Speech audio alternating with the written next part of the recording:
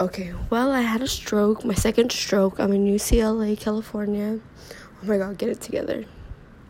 Okay, I'm just using this to, record what's going on. This morning, I should have got her name, but I didn't.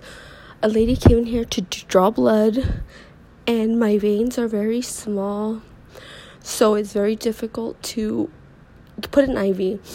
And I told her, and she was still trying to get blood, and my finger kept twitching bad, and it felt like electricity. And I tried to tell her, and so she wrapped my arm in this very, very tight bandage, and I told her it's cutting off circulation. She ignored me. So then I called for a nurse, and he ignored me. And I called several times to get nurses to come and remove the bandage from it being so tight. After crying about 20 minutes later, then they took it off.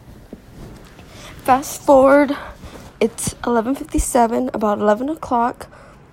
I was drinking some milk with some graham crackers, and my left hand is very weak. Well, I spilled some milk down my arm where my IV is, and I've been calling the nurse to let them know that it's getting in my IV and that it's starting to sting, and all they've done is ignored me. And it burns, and it's been about an hour. It's been about 45 minutes since I last seen my nurse, and I told her I need a new gown, that I spilled milk on me, and she said okay. She was gonna go get my milk. She was gonna go get me a new gown, and I have yet to see her. I've called different phone numbers trying to get the main line, and nobody could help me apparently, and I'm still laying here with milk in my IV. Nobody wants to help me. I don't know what to do.